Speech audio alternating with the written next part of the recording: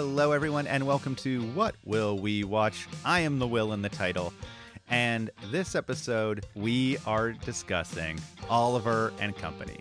Play the trailer.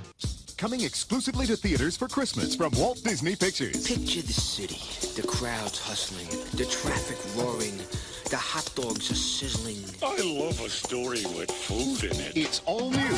Disney's 27th full-length animated feature, Oliver A pussycat? and Company. Hey, it's an alien! Cool it, guys. It's just a cat. Yeah! I'll get you!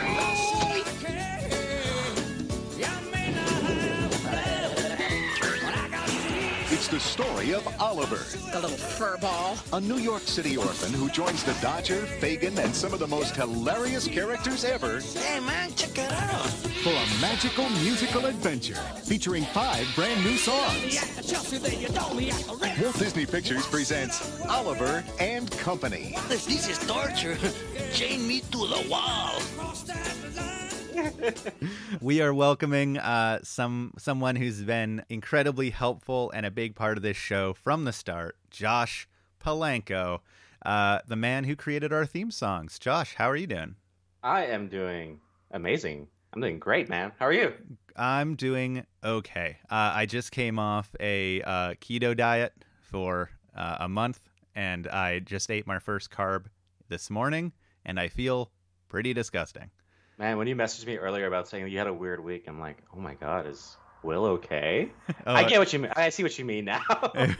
there is a lot of stuff that was going on, but it's finally over. It's finally over. Yay! Yeah. Thank you for making our theme songs. You are a fantastic musician. You're a guitar player, and when I asked you to make us something, I was nervous you're going to say no, and you're the first person I went to, and you said yes, and we got some terrific tunes out of it, and you gave me kind of exactly what I was looking for, but that I didn't know how to describe.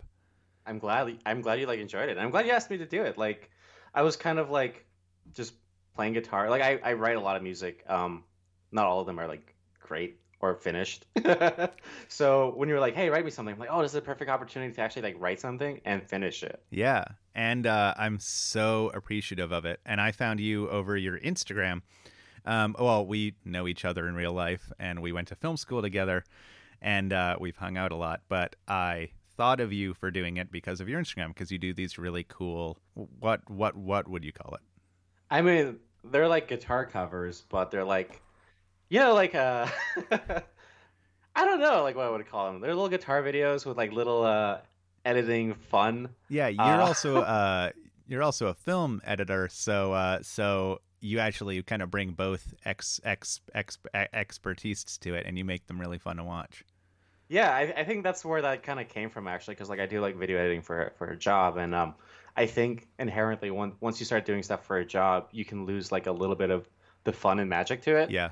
So this was like a way to kind of just like, get something like creativity out there while also like keeping myself like responsible for, or like accountable for like learning my guitar and like practicing. So it's like a double duty sort of thing. Yeah, it's like when you start working out and you're like, I'm gonna post a photo on my Instagram story every day, so that people keep me responsible for posting a photo of me working out every day.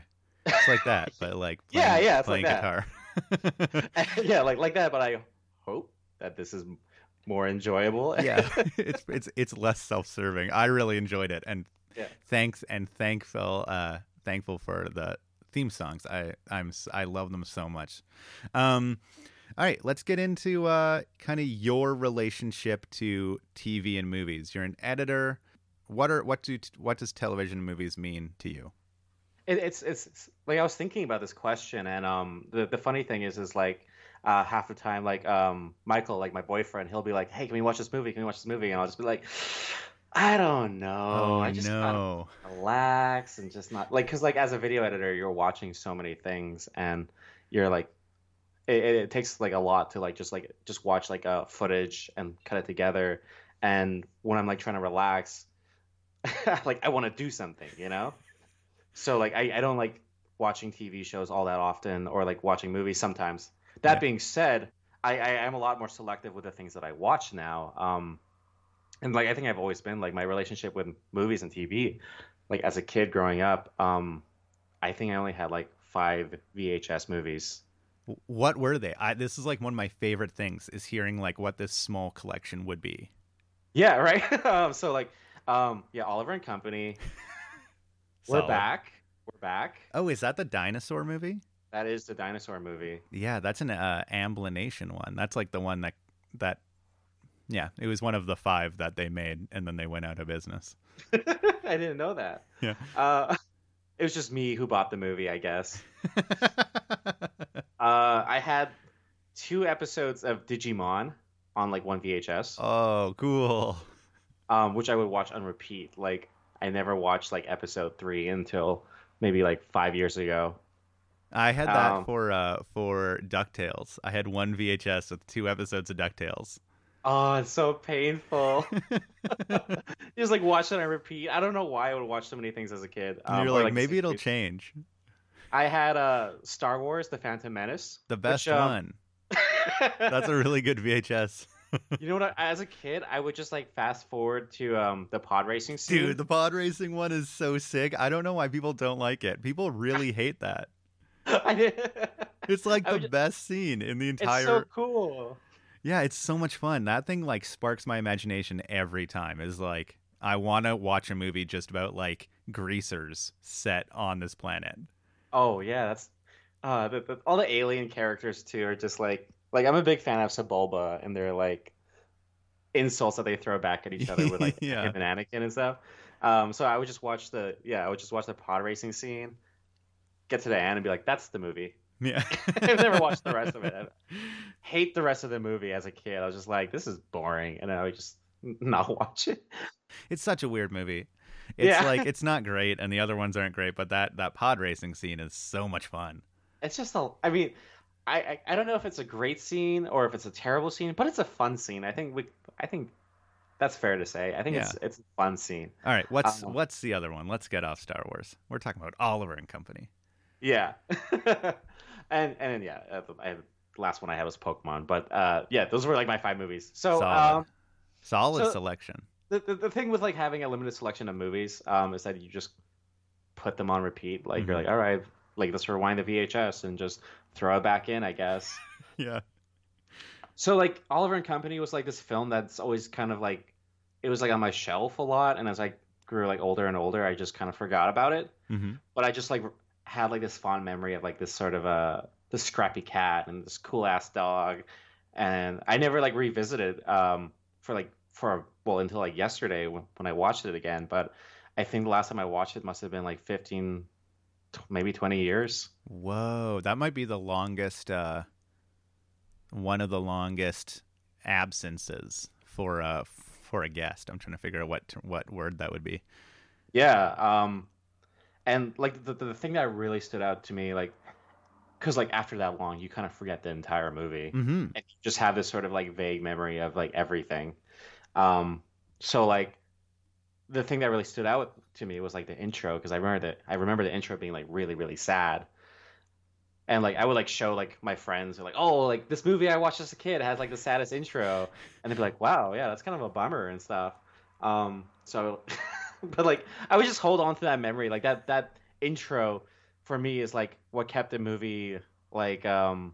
like as a quality, yeah, fresh, and as like I would hold it to like that high a high regard, like Yeah, that's that's- like me and Iron Giant. Is it him being adopted or like all of his brothers and sisters being adopted? yeah, like they all get adopted and he's just there, and then this whole sad sequence plays out and you're just like, oh, this poor cat. And so as a kid, is that like the one scene that stuck out to you? Yeah, because like I think up like if you look at those other films that I like listed, Mm-hmm. they're in terms of like what kind of like emotion they evoke like out of you, it's nothing really. Yeah. Like you kind of just watch them for entertainment, but this was like the only movie that I had that was kind of sad, Mm-hmm. or like it wasn't always like it wasn't like a perfect movie, like things went wrong a lot. Yeah. And this intro specifically was just something that I don't know. As a kid, I was a very like I wasn't like an emotional kid, but I was like, what's that expression? You wear your heart on your sleeve, right? Yeah, you were like kind of open. You were Yeah. soft. So I was a soft boy, yeah. I was a very soft boy. And yeah, those other films like just didn't evoke anything out of me, but this one, I think the fact that like that intro resonates with me. Like I don't remember like being a kid and watching this film and like remembering exactly what I felt, but I would always remember that intro. Do you see any now looking back as an adult? Do you see any like maybe something that was happening in your childhood that connects you with Oliver, or something that like you might have felt a connection with? I think maybe in some way because Oliver is kind of like this, kind of like on his own, and I like as a kid. I mean, as a kid, I wasn't really, like on my own, but I don't know. Like we were just like a normal family. We weren't like rich or anything. We were probably like we didn't live in the greatest neighborhood. We had stuff from us like stolen pretty regularly. Yeah. So maybe you're living in this gritty like, New York. Yeah, like it wasn't like, yeah, we weren't like living in New York, but maybe that was like part of it. It's like it's like Oliver Twist, right? Like I don't think that's like a spoiler about the film or anything, but it's like it's got themes of being like poor and like rich and all that, and I think there's like this idea of like moving upwards, you know? Mm-hmm. And I think maybe as a kid, it's like you want like ideally nice things. Yeah. You want to be taken care of, and I guess that, you know, and be like cozy and have, you know, someone to like really like care about you. And yeah, you don't feel safe in your own house anymore when that happens. Yeah, it's like the neighborhood that I grew up in was just it's like there's like just blank spaces in my memory just because I'm not like really good at like memorizing things. I have a terrible memory, but like every once in a while I'll just ask my parents like stuff about like childhood and things like that. And there was like this one time where like apparently our neighbor like God, this is dark, just like went to our door and started like banging on it and stuff, and I think like out of help and stuff, and I just don't remember it. That seems like that would be a big moment. Yeah. No, dude, yeah, I have like massive blank spots in my childhood. I think that's kind of common. Yeah. I also like a very interesting thing that I was like when I was watching this film and I was like thinking about it. This film kind of exists in that time before like technology and like this sort of like innocent time in my childhood where I was like a completely different person living in a completely different world, right? Like that intro has the Twin Towers in it, and it's just, I was really surprised. Yeah, apparently like Disney tried to like remove the Twin Towers from like any scenes of like New York, but with this film they decided to keep it in, not out of like pride or any sort of moral standing. It was just laziness. They're just like it would cost too much. You know, yeah, basically, because the film's like hand drawn and stuff, and it was like, well, it's already out on VHS. Mm-hmm. We can't take that back. So like, what is the point? And in the end, I think everyone was just kind of happy to have him in there because it's like it's New York before that shift in the world, you know. I think it's aged better because of it. There's this really fantastic movie that I love called The Whackness. It takes place in like 1994, and the last shot is of the New York skyline, and you see the Twin Towers. And they obviously CG'd them in because this movie was made in like 2006 or 7. Right. But the director was like, that was a really important shot to me, was seeing those Twin Towers. And I think a lot of people looking back and when they watch this movie, there is it kind of locks this movie into a certain place in history. And it also feels like that era in New York. Like it feels very 88. Like it feels like almost Patrick Bateman is like walking around. Like it feels very like 80s yuppiness. Yeah, like it seems like a little like it's New York, so it's not like too innocent, but at the same time there's this sort of like innocence. Yeah, but it's also such a dirty movie, dude. Like it feels like one of my notes is when we get into it, like one of my notes is like It feels like Batman should be in this movie. Like when it's raining and they're in like a back alley where there's like pit bulls barking at them with gouged out eyes. It feels like Batman should be like leaping over a rooftop. That's funny that you mentioned that because I had a very specific thought about that scene. Like I was watching this with Michael last night, Yeah. and I'm like, something about the water just looks very delicious to me. Gorgeous, dude. The water's gorgeous. I think it's, I don't, like- it's CG.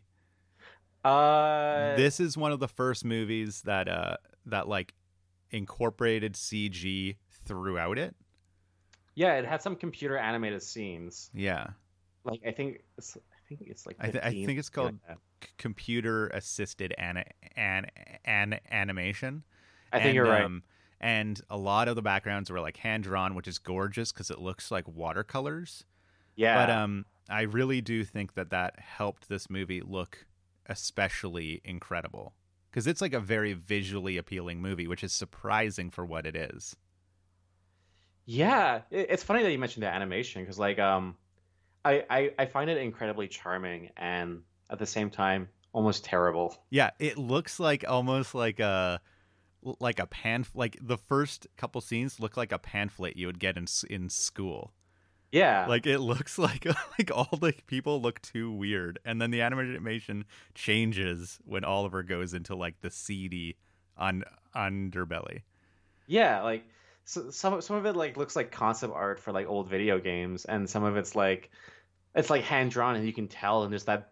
It's very charming and stuff. Yeah. And like I was watching this movie with Michael, and afterwards I'm like, "What do you think of the animation and stuff?" I'm like, "Something about it seems okay, I think." And he's like, "It's awful. What are you talking about?" I'm like, "What do you mean? Like, I think it looks fine."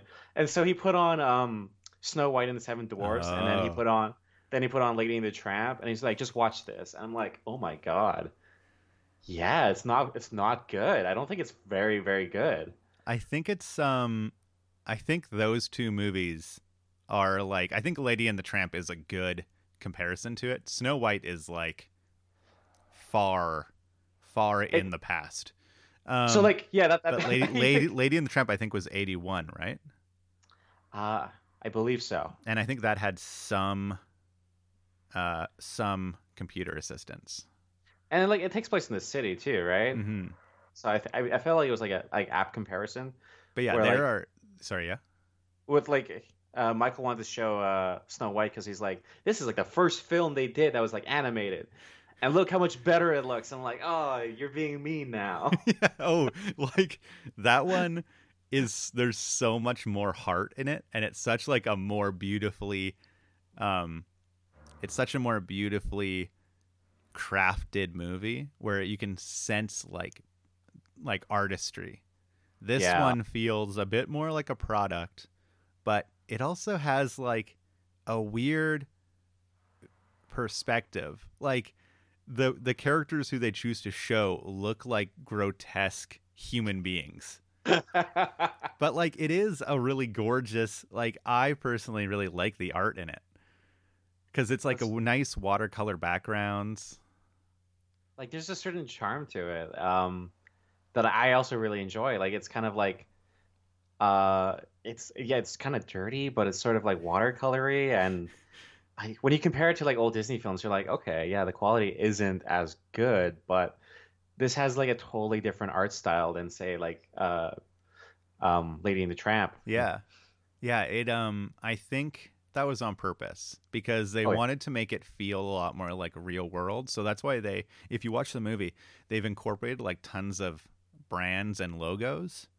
Oh yeah. And it's not for like product placement. It's just to make you feel like this is a more real world story. Which is interesting because it's about like a dude that like on the surface, if you look at it from like a wider point of view, it's about a dude that owes money to a loan shark and he gets dogs to go hunting for him to get money for him. A very classic New York story.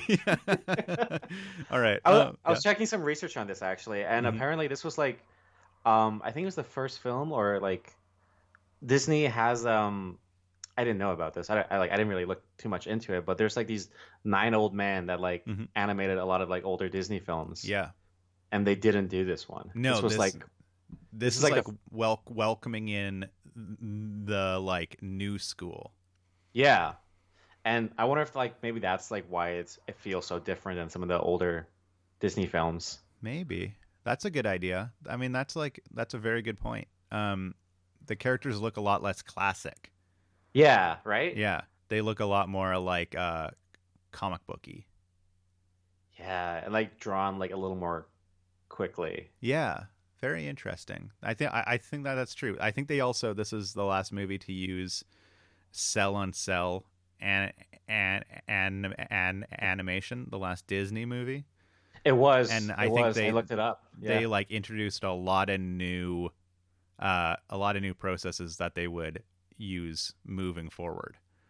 And yeah, want to jump into the history? Yeah. Does this film really have much history though? Like I was trying to look into it, and there isn't too much going on. Not a lot. Yeah, but I mean, yeah, we kind of talked about like how like this is the last cell animation film that they did, and it's very interesting. It's like it's a charming sort of way to animate a film, and it's kind of sad that like they don't do that anymore. It's all like 3D animation now. Yeah. But at the same time, it's like if this is the last cell animation film, it's not like the greatest send off. Well, no, this isn't the last one. This is the last Disney one. Yeah. Oh, yeah. That's what I mean. Yeah. Yeah. You know, you could say because there's CGI in it, maybe there is an earlier one that was a true cell by cell one. Oh, like 100% cell animation. Yeah. But by this time, you know, it was. I believe they were still like farming out animation work to like not specific artists. So yeah, 1984. Michael Eisner becomes the CEO at Disney. And yeah, which is pretty big. He's kind of responsible for a lot of the movies that we've covered on the show so far and kind of where Disney went into the 80s. Like the whole Disney Renaissance in the 90s starts with this movie, which is really interesting. It's this film seems to kind of bookend like a bunch of weird kind of iconic moments in Disney's history. Yeah, while also being kind of an insignificant movie. It's a short movie. It's about an hour and like 14 minutes. It's no one really talks about it. It's not monumental in any other way than like the old guard leaves and in comes this new wave. You're exactly right. Like as a kid, you don't know that history. You just watch the movie and you just enjoy it. And then like later you look up the history and you're like, well, it almost feels like insulting to be like, what do you mean my favorite movie was like basically forgotten by all of civilization? What do you mean it was completely insignificant? Yeah, we talk like this movie like hit me so hard as a kid. When you told me about it, I'd never heard about it. And then when I looked it up, I was like, oh, it's the dog with the sausages. It's that movie. Yeah, it's a dog with the sausages and the sunglasses. Yeah, dude, the coolest dog, dude. Artful Dodger's so dope. So then one of his first things that he did was he held a pitch meeting for all the animators to come and just do open pitches. It was called the Gong Show. And in that meeting, tons of ideas were like thrown out, and projects that would like movies that we now know were developed in that pitch meeting. The Little Mermaid, and then there's also another pitch for Treasure Island in Space, which went on to become Treasure Planet in 2002, which is another movie that I've always wanted to watch, and I'm hoping someone brings it on this goddamn podcast. And then a story artist named Pete Young, he pitched Oliver Twist with dogs. That's crazy. And that's really where this movie started, was in that pitch meeting. Man, it's just like there were so many other like really great movies. Like I know it sounds like I'm trash talking. Dude, Oliver it sounds like you so fucking much. hate Oliver and Company right now. Okay, I'm just gonna come out and say it. Watching this movie, like I have so many thoughts. I was kind of like, it's so weird when you like remember loving something as a kid that you kind of hold in high regard, and then you think about it, and Yep. then you like revisit it, and you're like, oh my God, this was just okay. That's a very common theme on this show. No, I definitely, let's just come out and say it. This movie is not entirely entertaining It like it has until these- the last fucking 12 minutes. The last 12 minutes are sick.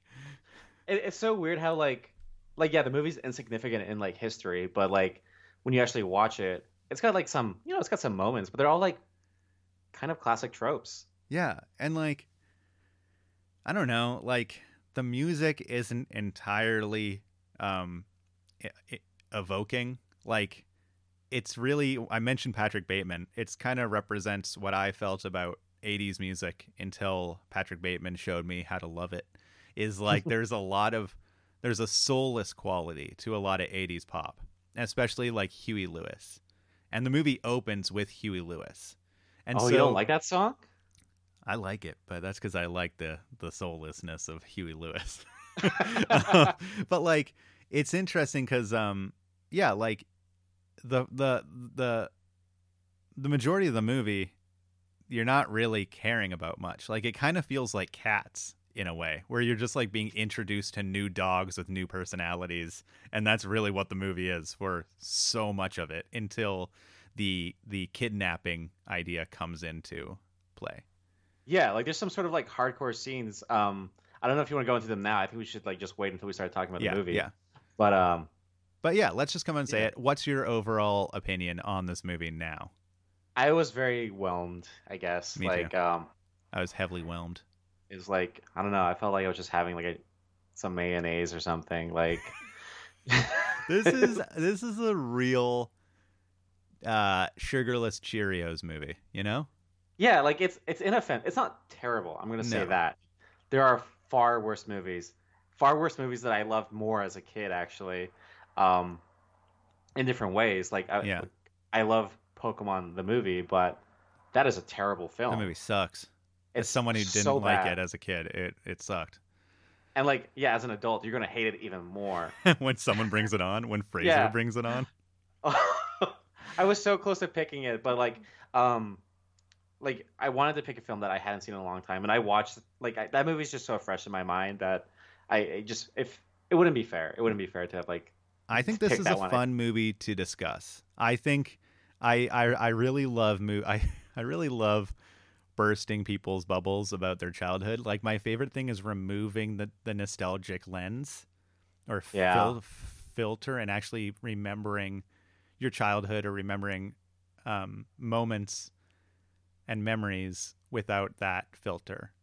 With this film, though, like I feel like it's almost like the significance of insignificance. Like Yeah. this film is so boring, and it's okay as a kid. Like you can watch it, and there's some like, again, as a kid, you enjoy the songs for what they are, Mhm. but there's something weird about like how a film so like okay can just like resonate with you. Yeah, well, it's one of those things where you're like, "Oh, I was held prisoner with this." Yeah. I loved it because I was incarcerated. Yeah, I only have 5 films, and Yeah. All right. Can I tell you about 2 alternative versions of this movie? oh, I think I might know one of them, but All right. yes. So, the original take was a little dark, or much darker.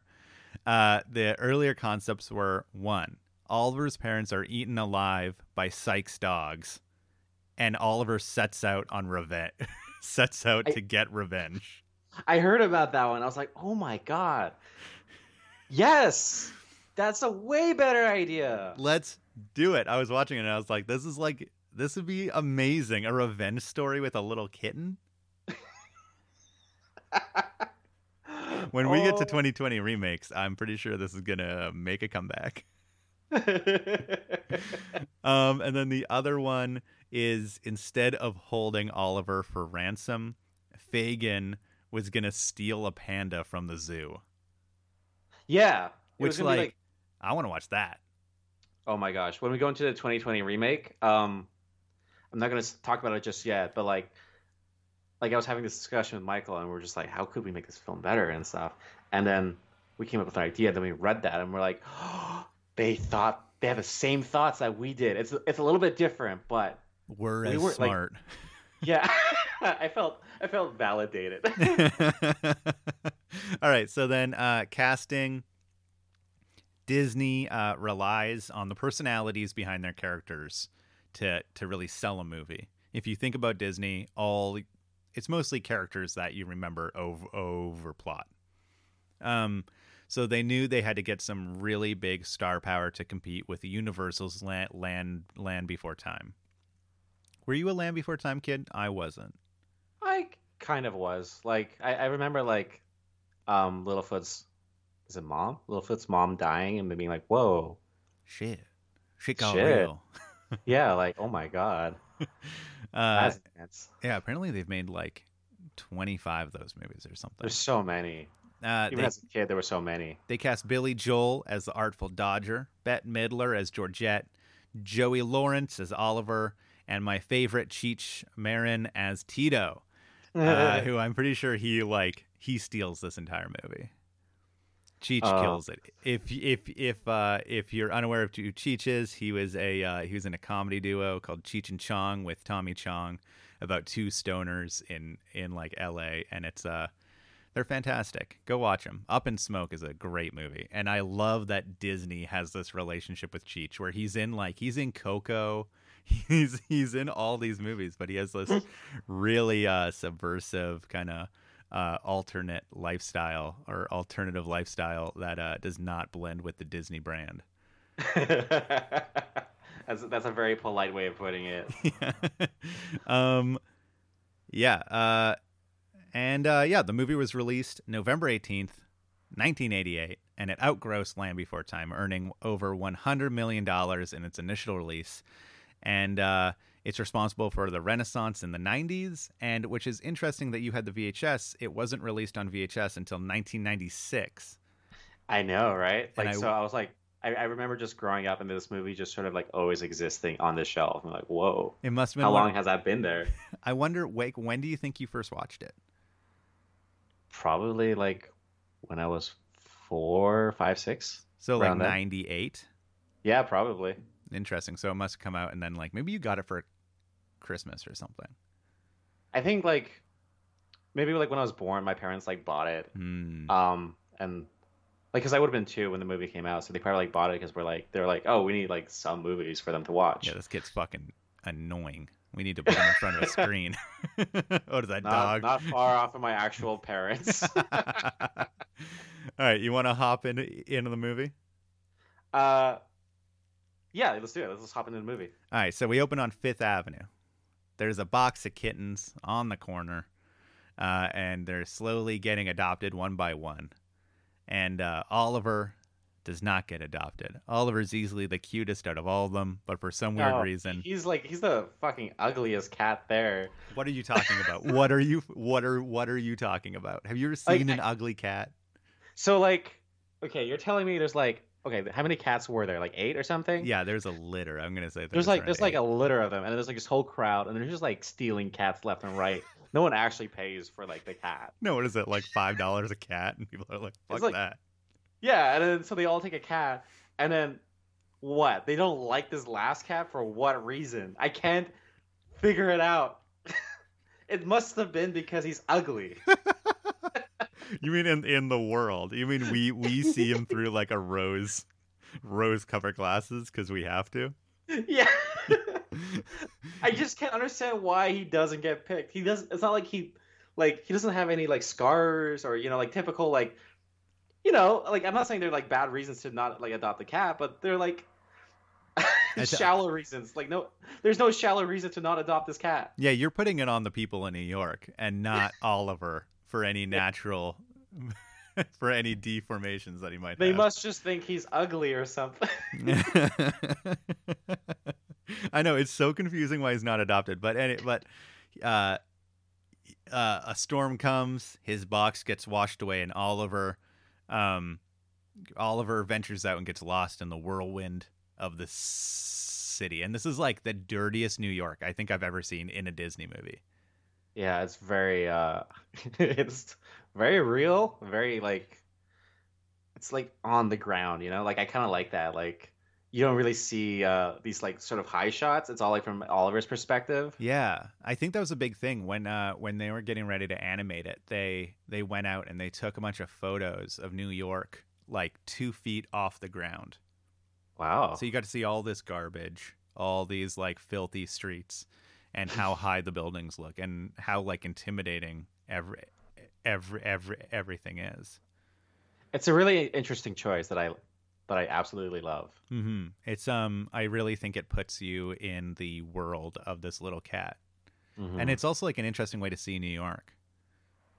From like like from the gross streets. It's so filthy. It's such like I mean it about Batman. Like I can imagine the new Matt Reeves Batman with like Robert Pattinson swooping in, and like Joaquin Phoenix's Joker like walking down the set of stairs right behind Oliver.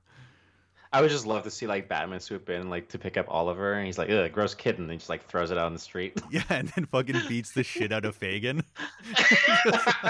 You're trying to steal a radio.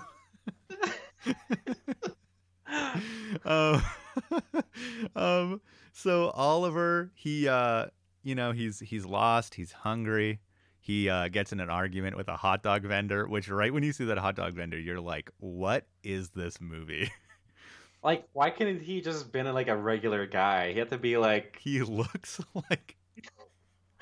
What is he? He looks like he's drawn out of like Mad Magazine. Just like the most grotesque human being ever. Like it's like a character. It's so like almost offensive. You know? Yeah. Like, to like, hot dog vendors. Hot dog vendors. And he like scares Oliver off, and then Oliver runs into like the coolest dog in all of New York. I don't understand how a dog, like just a simple dog with a scarf. Oh my god. This thing does wonders for dogs and scarves. Artful Dodger, gets his name from the character from Oliver Twist. I guess everyone gets their name from every character. They changed a few names. I think like Roscoe and DeSoto. Oh yeah. Their names got changed because they're like streets on New York, but I think that's very minor. They're not like big characters anyways. No. But and I'm sure there isn't like a Tito in the original Oliver. I'm not familiar with Oliver Twist, but I'm pretty sure there's a... He was like, I went swimming and I wound up here. Oh my god. Oh my god, I would love to see that. That'd be a great version. But anyways, Artful Dodger is so cool. He has sunglasses. He's doing a song that's so good that like every dog in Manhattan dances with him. Oh man, is that the Street Savo Fair song? Is that when that plays, or is that afterwards? I think it's Why Should I Worry? Yeah. Why should I? It's sung by Billy Joel. It's probably the best song in the movie. Yeah, we can run through them later, but I really do think it takes it. I got another one to contest it, but Billy Joel, are you a Billy Joel fan? No, me neither. I don't mean like I dislike him. It's just kind of off my radar, you know? Yeah, I don't have a relationship to him, but I know a lot of Gen Xers. He was a big deal. Yeah. Yeah, he's got like that kind of star power name as well. Especially like New York Gen Xers. And in this movie, I have thoughts about Billy Joel in this movie. What are you thinking? This is the only movie he should ever act in? So apparently he did this movie because he just had a daughter and he wanted to do a movie for her to like enjoy. Yeah. But I hate him in this movie. Apparently they wanted him because like they're like he has to have charisma and he has to be like a suave guy. And I was like, oh, they just needed him to do the song. Like they could have gotten Bruce Willis, no problem. Oh yeah, like that would have been way better too. Like he has like, if you had to like imagine like a cool guy voice in your head, that's what like Billy Joel sounds like. Hey man, how's it going, brother? Yeah. Just gonna pull out a couple of schemes. Like no one talks like that. Yeah, it's kind of the opposite of Lady Gaga in A Star Is Born, where you're like, oh, they really didn't knock this one out of the park. It's one of those really, that's how I imagined it would sound. I just kind of think like on like Billy Joel's acting career, this was fine. Yeah, this He is a doesn't need to- good. he doesn't need to go anymore. His daughter got a movie, and that's it. That's it. But yeah, they like Artful Dodger convinces Oliver into distracting the hot dog vendor while he steals some sausages, and then Oliver follows Dodger into this like houseboat. It's like a weird boat that's just been like docked at the pier and left. It's just and there's just a bunch of other dogs chilling there. Yeah, and they're all just kind of like they're doing that thing where they like just exposition, like introducing themselves, you know, where like all of their character conflicts like rise up in this 1 minute and a half moment. Yeah. I am a big fan of the Dodger crew. Actually, I like the Dodger. They're like my favorite characters in this movie. Who do you think you'd be? I would be Francis. Yeah, easily. Yeah, I would be the guy like watching TV and pretending like I'm better than all this. Me too. You know? Me too. Solid move. I was like, Francis, I hate to admit it. I don't know if I hate to admit it. I feel like it's just like, ain't that the truth? You know? Yeah. He's watching TV. That's where I would be doing. You know who's the most forgettable though? Is Einstein. Dude, like Einstein sucks. Right? I wanted something bigger from him. Like I wanted him to be either like incredibly dumb on the surface and then figure out how to save Jenny or Penny or whatever her name is, or like I wanted him to like have a deeper moment than rather just being like a bozo. Like his name is Einstein. Like that's obviously it's ironic now because like he doesn't actually do anything. Yeah. Other than like, run into things and that's it, I guess. Yeah, like he doesn't even help with anything. And I was just thinking, like, does he talk to Oliver at all? He must. I don't know. But when they are stealing, like when they're doing their heist, when we see this like Ocean's 11 crew in action, all he does is just run headfirst into a car. Yeah. So that Francis can lay down and pretend that he got hit. But Einstein's one job is to just get hit by a car. Just to like run into the side of the car and be like, I guess be okay, and then run away. Yeah, he's like the stunt man of this crew. So yeah, the short end of the stick there. Yeah. It's so funny. It's such like a weird character, and it kind of seems like he's only there for comedic relief, which he is. Yeah. I mean, like the big characters in the Dodger crew, it's Tito and Francis, and like Francis is like basically Frasier from Frasier. He's basically Kelsey Grammer. I thought it was Kelsey Grammer doing the voice. I was so excited. I love Frasier. It would have been amazing if it was him. And honestly, when like we get into like recasting and stuff, I really thought, I feel like why not just get the guy himself, just get Frasier to do it. Yeah. But and then we've got Tito played by like Cheech Marin, and he's killing it. I don't know. I got so exhausted by what Tito, are you talking about? I was like, this guy is too much. Oh, he is. He's way too much. But that's the character. I'm definitely like, this is where I feel like I'm like Francis because I'm there with him, totally exhausted by Tito. This guy is too much. He needs to chill out. He needs to say my name right. Just saying Frank. It's not Frankie. Just saying Francis. Just like Joshua, and you're like, that's nowhere close near my name. So that's not my name. And then there's Rita, and Rita like doesn't really have any personality besides being like seductive, I guess. Like semi seductive, which because like the other dogs are like, why are you here? And like if this was any other movie, it's like she would have a thing with Dodger. Yeah, I think she does. I feel like that's I- implied. She's like they get together when they're lonely. I feel like you're you're totally right. Like off screen, they're definitely Just going I don't- at it. they're just going at. It's like what's his name? So okay, so then we meet Fragan. Fragan's their owner, but I imagine when Fragan's sleeping and like Oh, all the other Fagin. dogs are sleeping, it's just Rita and Dodger, and that's the lonely life that Fagin lives. uh, But yeah, so Fagin- we're introduced to Fagin. He's like a super ugly pickpocket, and they all welcome Oliver to the crew. Kind of, it's kind of a sweet scene yeah. Like when he shows up. Like he's kind of like he's bumbling, and he's got this weird energy where he looks like he's gonna fall at any moment. yeah, he's like a lovable buffoon who you are like worried for him. You're just worried for him. Because he's got like a kind heart. He's got all these dogs that he really cares about, and he's nice, you know. Yeah, but also like an idiot. Oh yeah, like a Like, lovable idiot. He's going around being like, "Oh, let's see what you guys got for me today." Oh my And god, he's that's a relying. good Fagin impression. Thank you. He's I was in front of the mirror. I didn't do that. He's like relying on 4 dogs to go out and get him valuables to pay back a terrifying loan shark.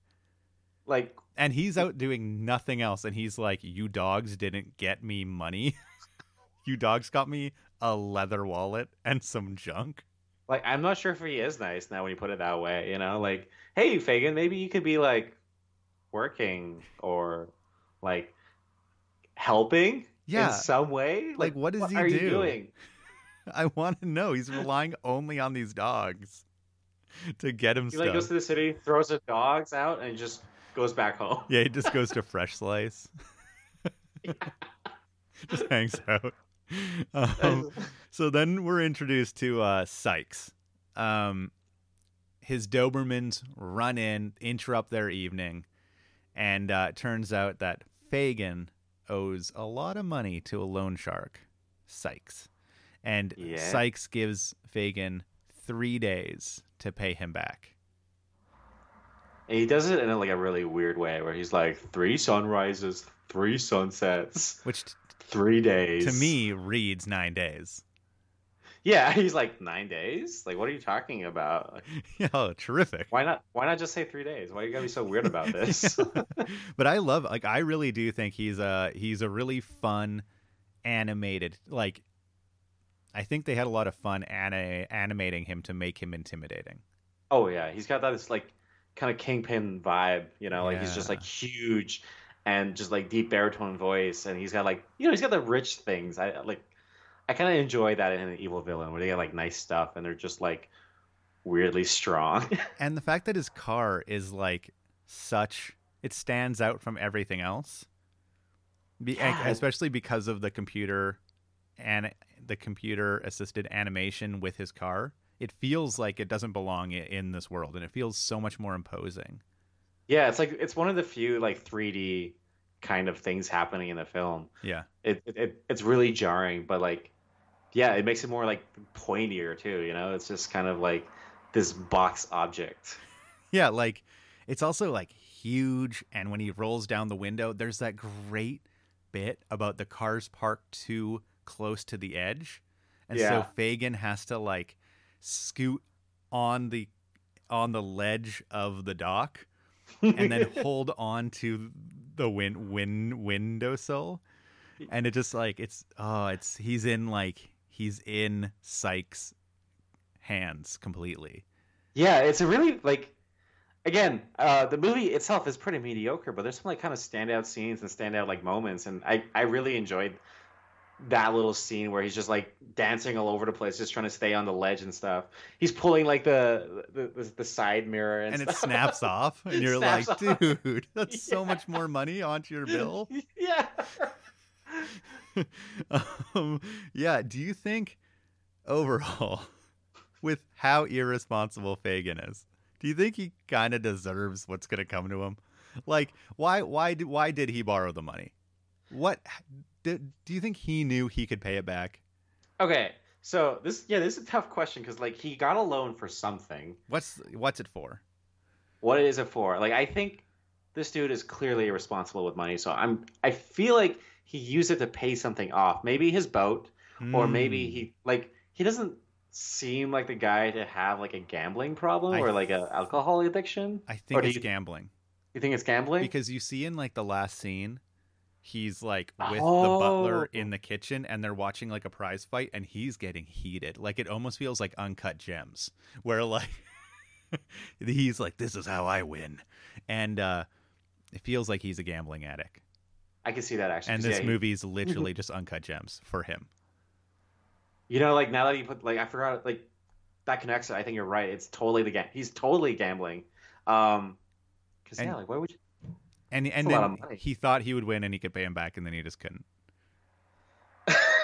And now he's like, "Oh my God, my dogs really need to deal with this bill because if I'm gone, you guys die. So this is your responsibility." Yeah. I think you're right. He's probably like gambling like on like horse races or whatever. Yeah. Which is. I mean, yeah, it's not like a drug problem or like an alcohol problem. It's clearly like something with his personality. He's irresponsible, but he's not like abusive. No, he's a victim of sickness. Decisions. I think. Yeah, he's a victim of like his own sickness and his own situation, maybe. Yeah. So the dogs, I guess he gives the dogs the job of collecting stuff for him down in Manhattan, and the dogs have this kind of hustle they like to play where they pretend to get hit by a car and then they jack the car's radio and they stop a limo which belongs to a very kind young girl named Jenny. And her butler. And her stuffy butler. You mean her thick butler? Dude, that dude's thick. That butler be thick. He's good in all the right places. And so Francis gets hit, starts acting up. Tito jumps in the car. Maybe kind of a not super woke idea to have the Mexican Chihuahua be the one that jacks car radios. Oh man, I didn't even think about that. and then the heist is botched and Oliver gets found and Jenny decides to bring him home. As you do, you're just like, oh, there's a cat here. So honestly, I would though. Like I think so. It's a kitten. You're not going to leave it out on the streets. She's like, gross. Keep in mind, all of New York hates this cat. It's true. New Yorkers fucking hate this cat. I released that story, which is me and Jade were driving in Honolulu. And we were driving up. Oh no, it was I think it was Maui. And there's this it's called the Road to Henna or something. Okay. And it's this really difficult highway that you drive up, and it's a beautiful view. And we're driving. We stopped and we went on like a walk through these woods, and we found this little kitten. Oh, this little kitten by this road in the grass.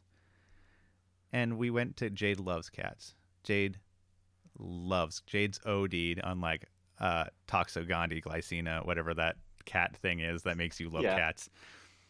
And she goes to pet it, and the cat jumps up, and it had been hit by a car. I'm not gonna be too graphic about it. It was very hurt, and as we went to try to help it, it ran off into the forest. Oh man, it was so sad. But it reminded me, just when you said who would take this cat home, like we were in a different country on an island that we would have to take a plane ride home, and we were both like, "Yeah, I guess we'll adopt this cat." like what are we gonna do?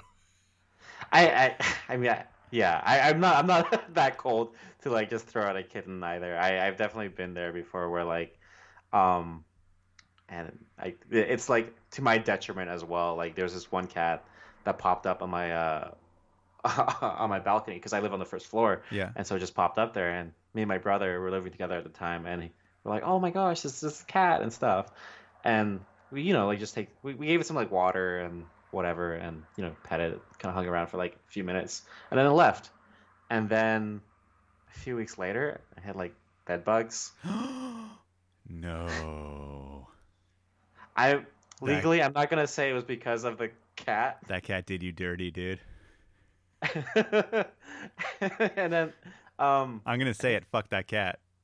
and then just last year, there was this cat that's been like showing up to like my apartment building, just like hanging out on the front. And every time we'd walk past it, they'd be like, it does that thing that cats do where they just like roll over and they're like, pet me. Yeah. And you're like, oh, I can't resist. And this was like one of those like big chunky cats, like I forget what they're called. Like a tabby?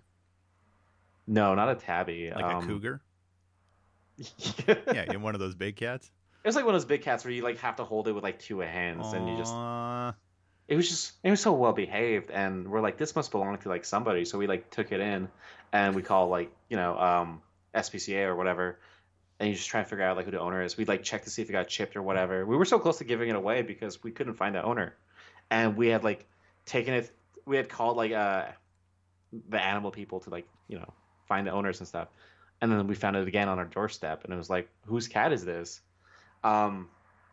Eventually we found out it was like a neighbor across the street, and they just like they're like, oh, this is my outdoor cat and stuff. Yeah, it's like, okay, whatever. You can't do that in the city, man. If you have a cat in the city, it has to be like an indoor cat. Yeah, it's such a bad idea. But this cat also gave me fleas. So no, you got done dirty twice. Yeah, shame on you, man. I know. I don't learn my lesson. So that's like Jade. Jade will always run up and pet any cat she sees, and I'm like, you don't understand how dirty that cat is. Because I grew up with like farm cats. Farm cats are wild animals. Yeah, and they are so riddled with like parasites and disease. You do not touch them. Because they will scratch you to shit. They're like little cougars. Last story. We were driving home from Vancouver around Christmas. We came to Vancouver to do grocery shopping. We're on the highway back, and it was snowing. It was like 8:00 at night, and we stopped off at this little pit stop, and we found a small black cat in the snow, like a little kitten, and it was freezing. We brought it in because someone just like ditched it. We were in the middle of nowhere, so someone just ditched it, and we were feeding it cold cuts that we got from Bosa. Yeah. and then we were like, it's gonna die out here, so we brought it home, and we had this cat for like 12 years. And it never grew past that size of a kitten because it was like stunted from the cold, I guess. But it was always tiny. Weird. Yeah, it was one of the cutest cats. Oh, that's a sweeter story. That has at least like a happy ending. I realized when I was telling the one about Hawaii, I should have told that one, and that's why I told it. I was like, oh wait, I did take a cat home. Why did I tell the one with the dead cat? There's a lot of cat stories that's just like, maybe that's why this film kind of like tugs at you a little bit, because it's like cute cat, small kittens in places that they're not. They shouldn't be there. They shouldn't be in her limo. Yeah, they shouldn't be. They shouldn't be in a box. They shouldn't be like on top of a tire for a truck. A wheel well. Yeah. All right. I feel like we should. I feel like we got off track. We can move on. So Jenny brings Oliver home to the chagrin of her spoiled show dog Georgette, played by Bette Midler. Now, if we're talking best song, I think "Perfect Isn't Easy" is a good competitor. I think you're absolutely correct. It's like she's killing it. So much personality in that song. It's just like I think Georgette's so underutilized. Oh, she is. This song sets her up as like the big antagonist, and then she plays no role in this movie.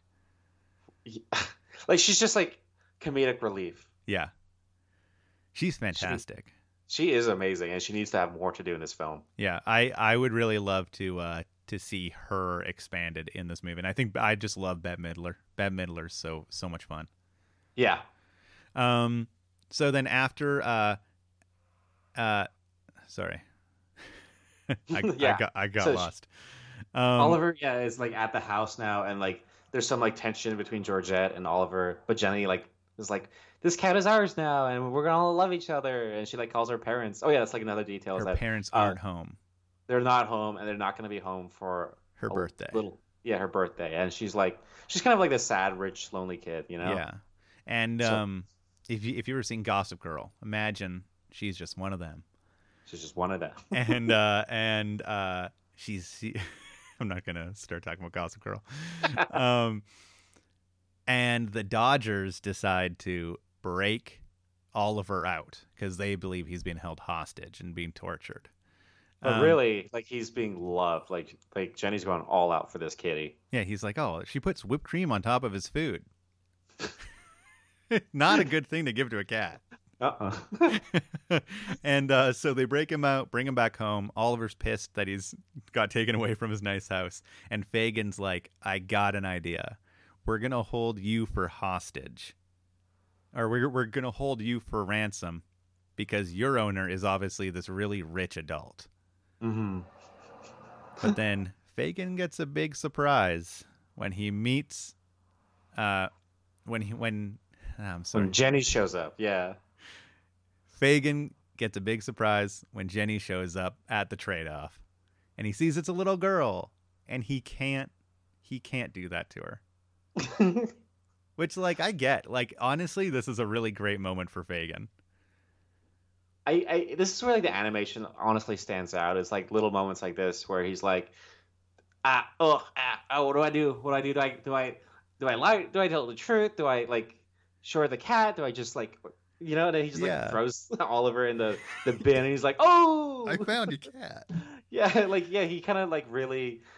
Like you see that decision making happening in real time where she's like, my cat, someone took it, and she starts crying, and you see Fagin's expression. He like realizes like what he's done, and he feels so bad, and he realizes he has to do like the right thing.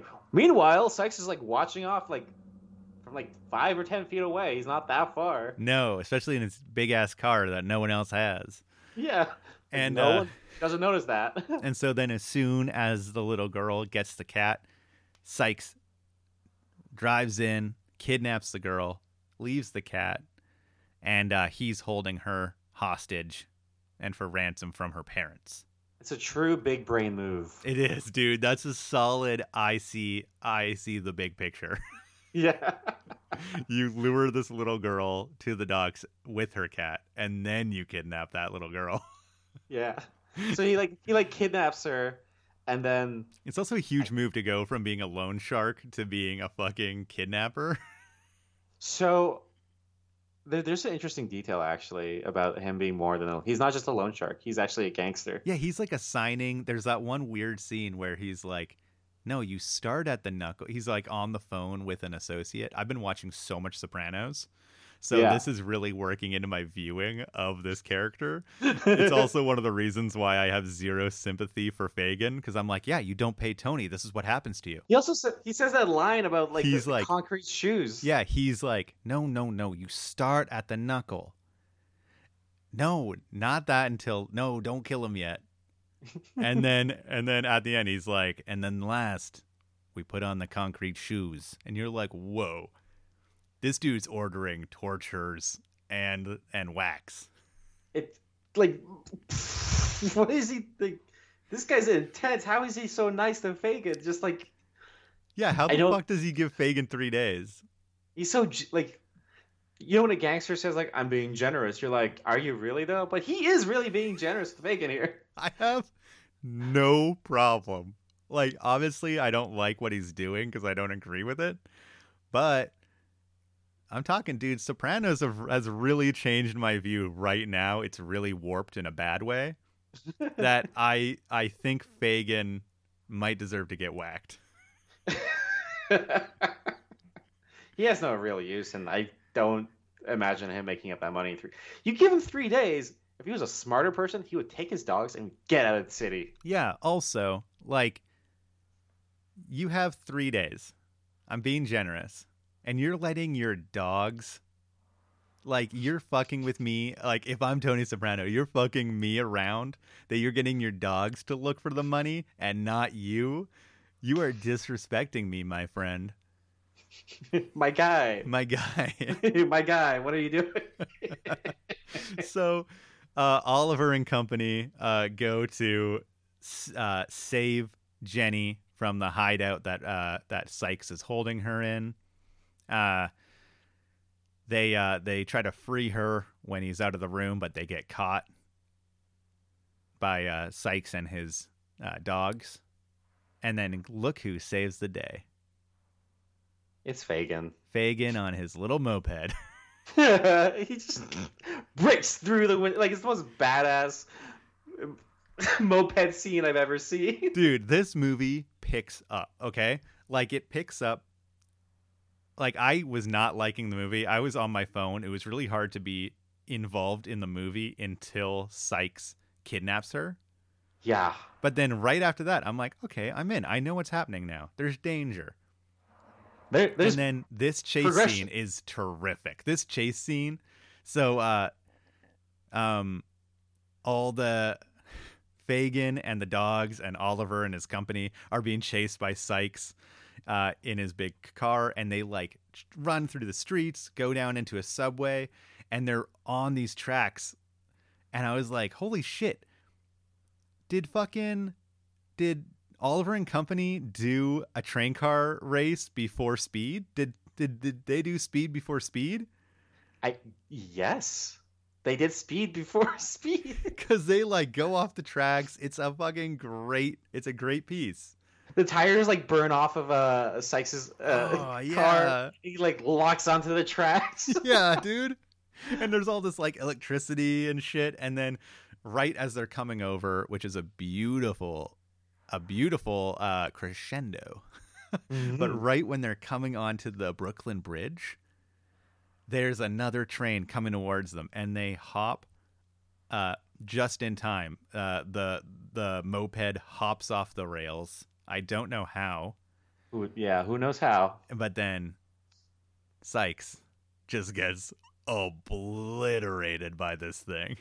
It's like the movie is so mayonnaise, and this was like adding mustard and ketchup. Yeah, or like that little dash of hot sauce that you want. Yeah, it was so like, cause like Disney, they like to like how they love to handle their villains. They just love to kill them off, like falling off a cliff or getting crushed by something. Oh, I just watched Mulan. Like Mulan ends with him being blown up. Oh yeah, like they give their villains like the most brutal deaths. Yeah. And when you're watching this movie, you're like, there isn't really like there's a villain, but I don't know, like I don't think he's gonna like die terribly, or like he's gonna probably get put away in jail or something. This is fucking brutal. Dude, it's so out of left field with the entire tone of the whole movie. You're like, yeah, or maybe he pays him back and that's it. Maybe the mobster sees Jenny and like doesn't and decides to change. But then, or like maybe, whoa, how about this? What if the loan shark is Jenny's dad? Cool twist. Whoa. But this thing comes out of nowhere. Like literally, this train literally comes out of nowhere, and you're like, that guy just died in a flaming car accident. And also, like you said, like crescendo earlier, like before, like as he's like chasing them through the subway, they're like, he's like riding their the tail there, and they have like this sort of like battle like on top of his car, like on top of Sykes' car, that. with like the dogs and stuff. Yeah. Like so, like Dodger's fighting like the two Dobermans he's got, and like pushes them off into the rails, and they get electrocuted. What? I didn't see that part. I forgot about that part. You missed it? Oh my god! So yeah, you remember the Dobermans, right? Yeah. So they're like on top of the car trying to grab like Jenny and like dude, this is like, Speed before Speed. Yeah, like both of them get thrown off into the rails. Like the first one gets thrown off, and it's like an on-camera death. Like you see him get electrocuted, and you hear like that dog whimper going. "Arr!" And then the second Great one gets for killed kids. off camera as well. So you're like, oh my god, like what just happened? Do you remember any of this? Like when you were a kid, did any of that register with you? This was a blank spot, man. Wow. I did not remember like this chase scene whatsoever. It's fun. Like really, I really love this. It was like, it's like the highlight of the film. Like the start of the film like kind of hooks you, and then the rest is like, it's got its moments, but it's mostly just like I don't know. Yeah. It's okay. Why And then this- why should I worry should turn right into this scene.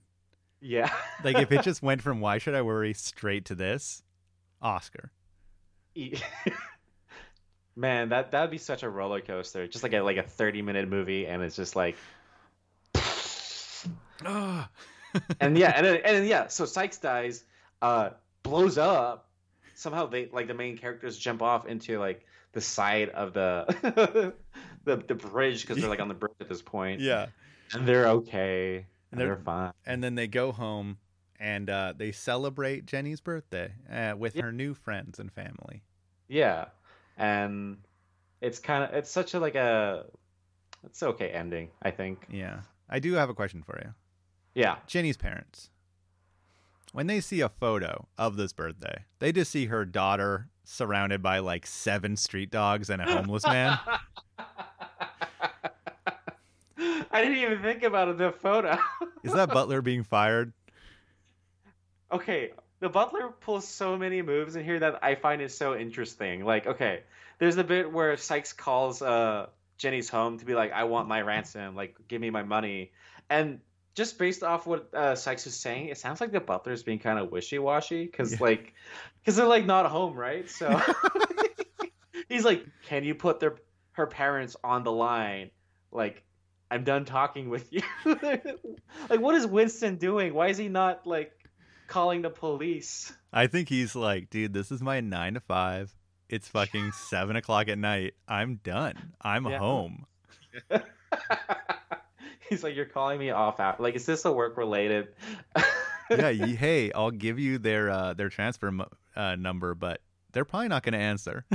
Yeah. So maybe try again tomorrow. Yeah, I'm back in at 8:30. This kid's supposed to be at school, but He's in like the customer support answer. Sorry, but we're not in at the office right now. Our office hours are from 8 o'clock to 5 o'clock. yeah, this Butler is. I hope he gets fired. Like, I hope the parents come home and are like, "You did what with our daughter? Like, Yeah. you brought That- 7 random dogs into our house and a homeless man." Why are there so many like dog footprints? And Yeah. like Georgette's stuff is everywhere. Georgette's pregnant up there with a and- Chihuahua baby. Jenny has this cat, but like she clearly has PTSD. Like, what is happening, Winston? I think you're fired. She's terrified of the Brooklyn Bridge now.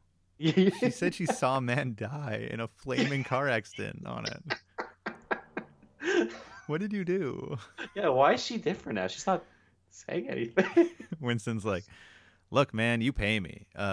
You pay me for 12 hours, and I give you those 12 hours. What I do on my other 12 is my business.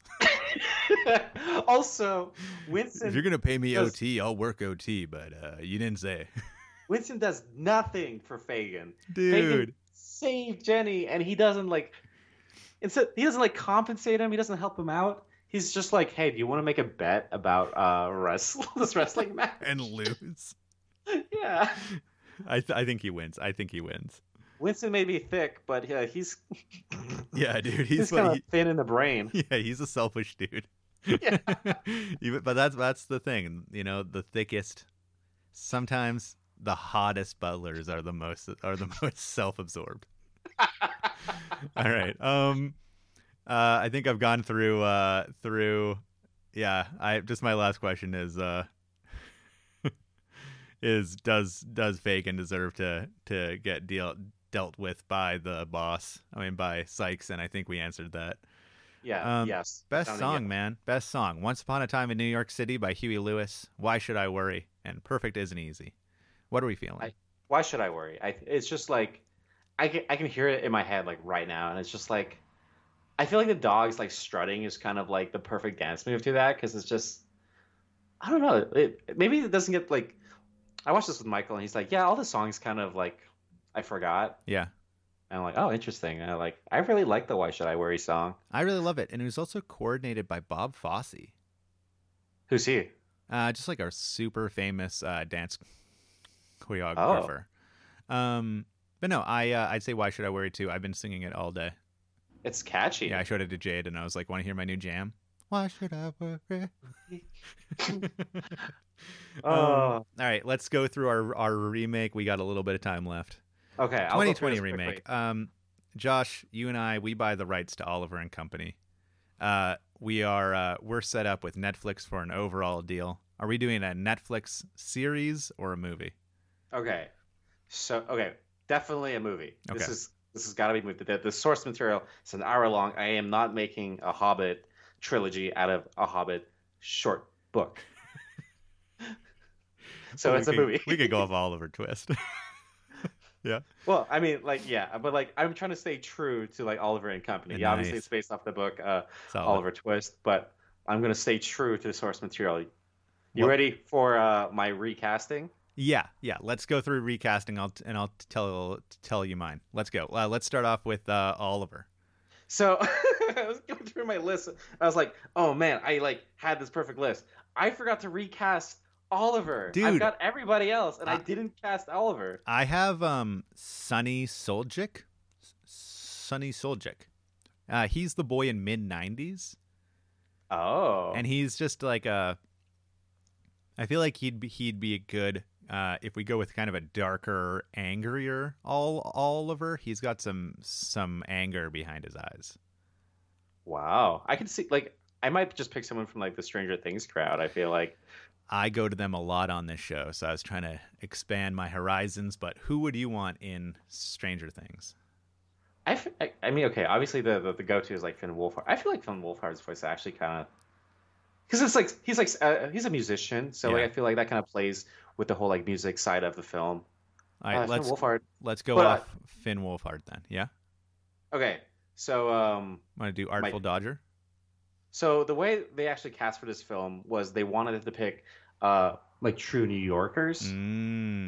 So I was like, oh man, if I'm gonna cast for this film, I have to pick like New Yorkers. Like That's I have true. to stay true to the source material.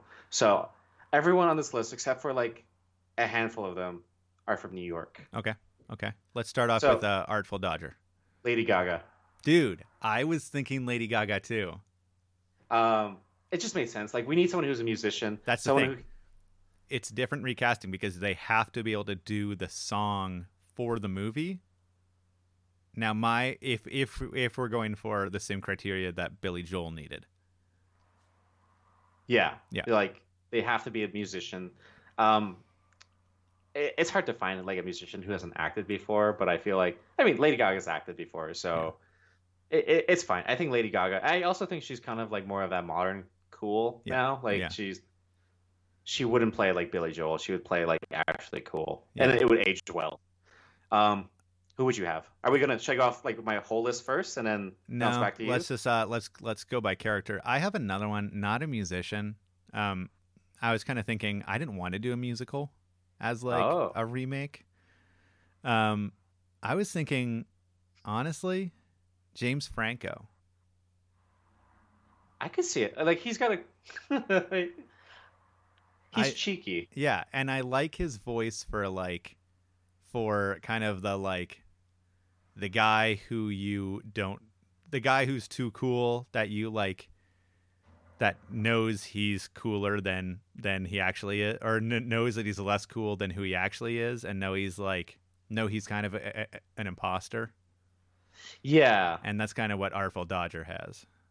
Yeah, like I think he's got this sort of like he's cool, but he thinks he's a lot cooler than he actually is, Yeah. and he's really kind of he's a bit of a fraud. Yeah, kind of dirtbaggy, Yeah, but So also you think fun this voice. you think this version of like Dodger should be more like scummy? Yeah, I do. Because in the film he's kind of nice. He's kind of redeemed. Like Yeah. he's redeemable. I want like a big moment when the Dodgers decide to go rescue him, or whenever Artful Dodger decides to choose someone over himself. I want that to be a big moment. Yeah. Right. And should we try Psych? yeah, Sykes. I picked Liev Schreiber for this one just because like he voiced Kingpin in Into the Spider-Verse. I like that. Okay. And I feel like you need to have like a deep baritone voice, but he is not from New York, so. Who else? Who else for the cast? No, do you have any others for Psych? Oh no, I just went with like one person. I have Lawrence Fishburne, Ooh. who I really like, or I honestly think Lawrence Fishburne, and I think he's from New York, or at least he's in the movie King of New York, or Jeffrey Dean Morgan. Oh, yeah, that's a good pick. All right, I think like these three are like solid picks. All right, who do you have any other casting? That's all that I have. Okay, I'll go through them quickly because I have a list here. So Dodger crew, Lady Gaga as Dodger, Aquafina as Tito. I probably have to That's fine. Change the names. That's fine. Alicia Keys as Rita. Oh, I love it. I've got I was going to think Kelsey Grammer for Francis, but I think I want to pick John Mulaney. I think that would be a more fun. Yep. And Ron Perlman for Einstein, because Einstein does not get enough screen time, and I think he needs to be more interesting. And I think Ron Perlman would make him more interesting. He does. These are nice, bold voices we're going for. I've got Lenny Kravitz for Georgette. Ooh. Whoa, interesting. I like that. And I've got Ben Mendelsohn and Jason Statham as the dogs. Holy shit! Yeah. I got Pete Davidson as Fagin. Oh, dude! Wait, what? What just happened? Dude, I also tried casting Pete Davidson as Shaggy. No one was down. I'm so interested in Pete Davidson as Shaggy. I like that. He fits into these sort of like not all like these characters who don't have it all together. Yeah, I think it's perfect for that. He's King of Staten Island. Yeah, I've got Sarah Hyland as Jenny from she's from Modern Family. Okay. She plays like the older daughter. Yeah. And John Oliver as Winston, because like I had Stephen Fry, but I feel like John Oliver is a little bit more relevant. So and there aren't that many quirky British guys that I can think of. There are tons, but okay, yeah. I can't think of like. I like John Oliver. All right, let's go. I'm trying to think of another guy from Winston, or like trying to think of someone else. Yeah, right. Like I just couldn't think of someone. Who's that dude? Who's the guy who plays the director in Tropic Thunder? Not Stephen Merchant. What's his name? Oh, Stephen Merchant would be good too. Actually, yeah, Stephen Merchant would work. Who's that other guy? Tropic. I'll edit this out. Okay.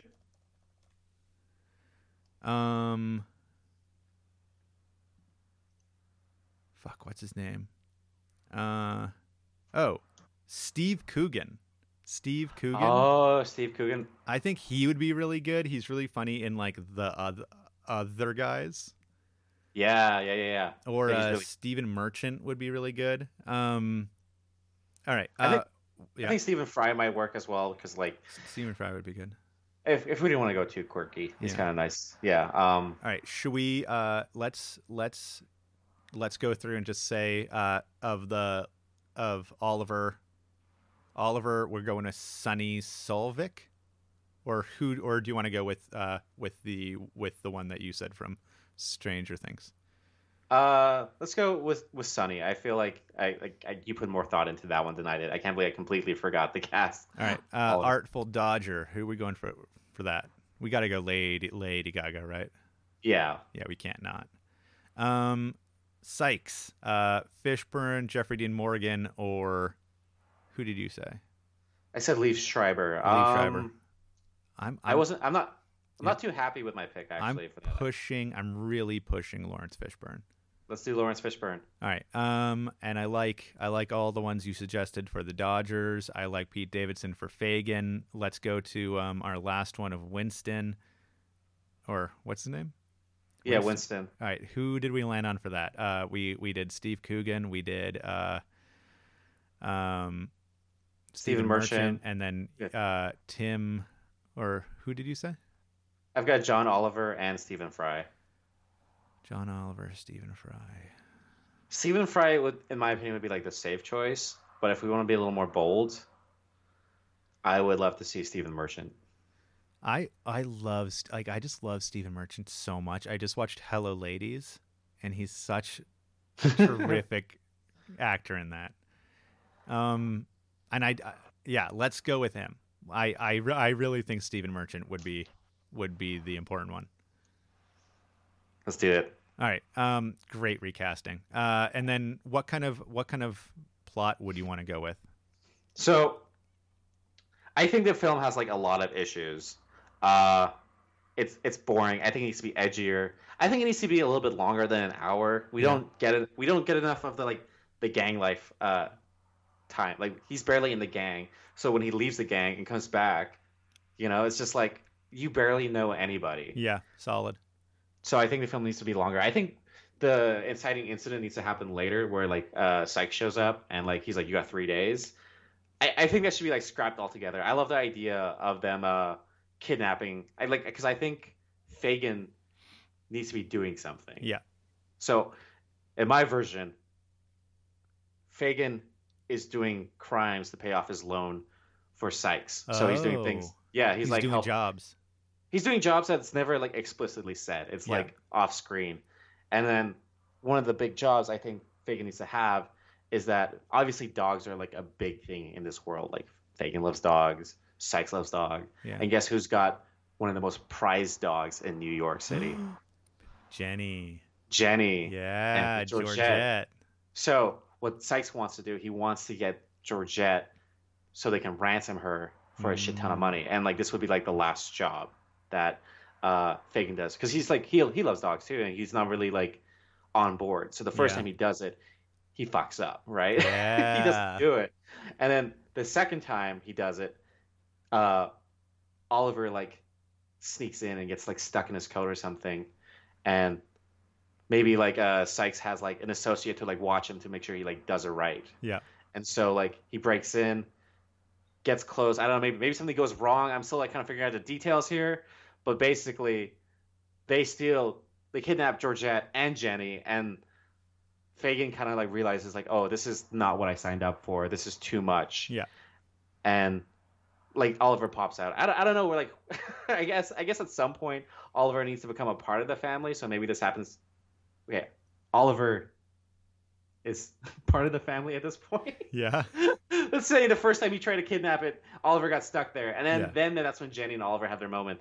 Because also keep in mind, in the original film, Jenny and Oliver they've only spent a day together, and she's like going on boat trips, and she's like walking down the street. She's getting an engraved bowl for Oliver. That takes time. That's so unrealistic. When I was thinking about like how long that montage was, I was like, it must have been 3 or 4 days. Yeah. But really, it's only the course of 1 day, because Fagin has only 3 days to like pay off his loan. So how does Jenny do so much? There needs to be more time. I agree. So like, yeah, the first time they try and kidnap Georgette, Oliver gets stuck there, and they maybe have like a week or whatever. Yeah. And then they realize the parents are going to be back soon, so there's like a big push to like make sure things go right. So they like they try it again, and they kidnap like and like the film kind of plays out the same way, where they like kidnap Georgette, they kidnap Jenny, and maybe like Oliver as well or something. I don't know. Yeah. So like it's a totally different film, and then it kind of like plays out the same way, where they have like the warehouse, and we have the same chase scene. Oh, I love it. And maybe Winston actually gives a shit and calls the police. Okay, and number 2, the biggest problem that I feel like the film has is like at the end of the film, nothing changes. There isn't like everyone kind of ends up in the same spot. Oliver has a home now, but Jenny still doesn't have loving parents. Yeah. Just keep that in mind. Like she's like, oh, they're gonna miss my birthday, and they did. They missed her birthday, and it's fine because she has like her 2 new dads to take care of her. But realistically, her parents are going to come back, and they're going to be like, well, yeah, we love you, Jenny. What, well, fuck you, whatever. Yeah. We're going to leave again for another conference. Her problem is not actually solved. So I think there needs to be more like almost like a sacrifice with Fagin when he's like trying to save Jenny and all them. So I think maybe he should get like injured or something. Like I'm talking like all bandages, Yeah, right? yeah. And then the parents show up and Jenny explains the situation, and so does Winston, and they actually like give Fagin some money I or like love whatever. They help him out, and the parents are like, "We need to be more involved with your life, Jenny. Like this is." This can't happen.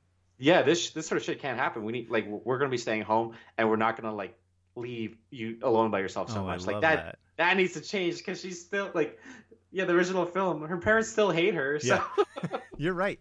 I love that ending. That's a really improved ending. Because that's kind of what you miss is like, well, she's still alone in her house. Like she has a cat that doesn't talk to her.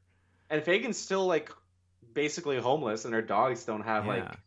I was kind of like, I was kind of like, maybe Fagin should die, and then Jenny adopts the cats, and then like, or the dogs, and like they have a new home, and it's like a new family. It's dark.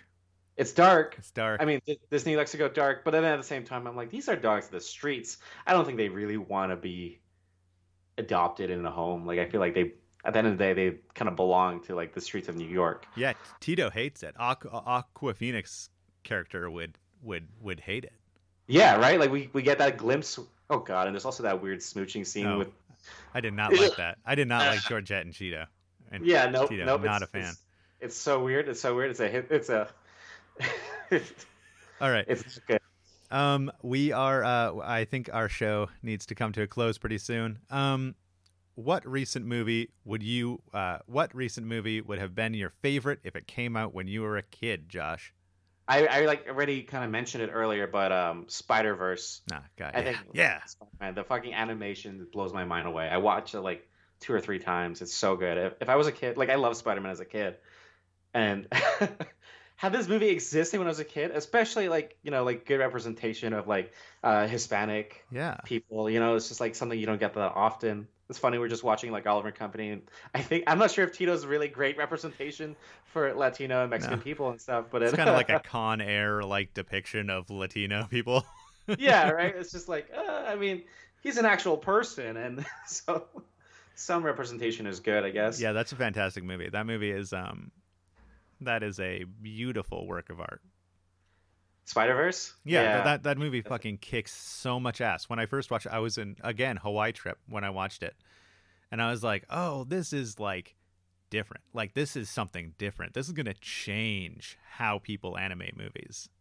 It's like, it's one of the films that really like, it doesn't cut any corners, No. Like it just from the moment it starts to the moment it ends, it's like everything is so specific. Like it's such a unique vision for an animated film, Yeah. like the way like I was watching this interview. It's just, I mean, as a kid, I wouldn't care about the little details, but Yeah. there's this bit where like Miles and Peter are like swinging, and they made sure the frames were animating at different times Oh, my God. because they're supposed to be like out of sync. Yeah. And as Peter's like talking him up and hyping up, and like they're getting kind of on sync, the frame rate starts to match up, and it's just such a weird little detail that I just absolutely love because like clearly so much effort and love went into this movie. Are you on social media? You are a fantastic guitar player. You are a great editor. Yeah, I'm on Instagram. That's mostly where I post all my videos and any music related content. It's at Polanco the person. I post a lot of guitar videos and just silly things. I'll be posting more again once I'm done some big projects in my life. But that's a fun project I like to do. And they're great. They're like, it really combines your like talents as an editor and as a musician, and they're fun to watch. Yeah, filmmaking is just such a great thing to combine like other elements. Yeah, yeah, it's true. It's true. It's not great on its own, but it's good to combine. Thank you so much for doing the music for our show. I really appreciate it. And it was just a massive favor, and it was so generous of you. Thank you. Yeah, thanks for asking me to do it. It was a ton of fun. Totally gets me jazzed whenever I listen to it. I'm like, especially that second one, I'm like, yeah. That was a fun project because you're like trumpets, and I'm like, oh my god, I don't have trumpets. So that was a fun project, a very interesting way of kind of tackling that one. Awesome. Well, you guys can find this show on social media at What Will We Watch Podcast. We do fun little clip edits too. Please rate and review us on iTunes. Any reviews will be read aloud on the podcast. And you can write whatever you want. You can write like Will should have been torn apart by Sykes Dobermans, and I'll read that on air. I really I just want reviews. Give 5 stars, and I'll read your review. I would appreciate it. And thank you for joining us, Josh. You're a fantastic guest. Please come back. I will. Thanks for having me on. All right. Thank you, everyone, and join us next week. Goodbye.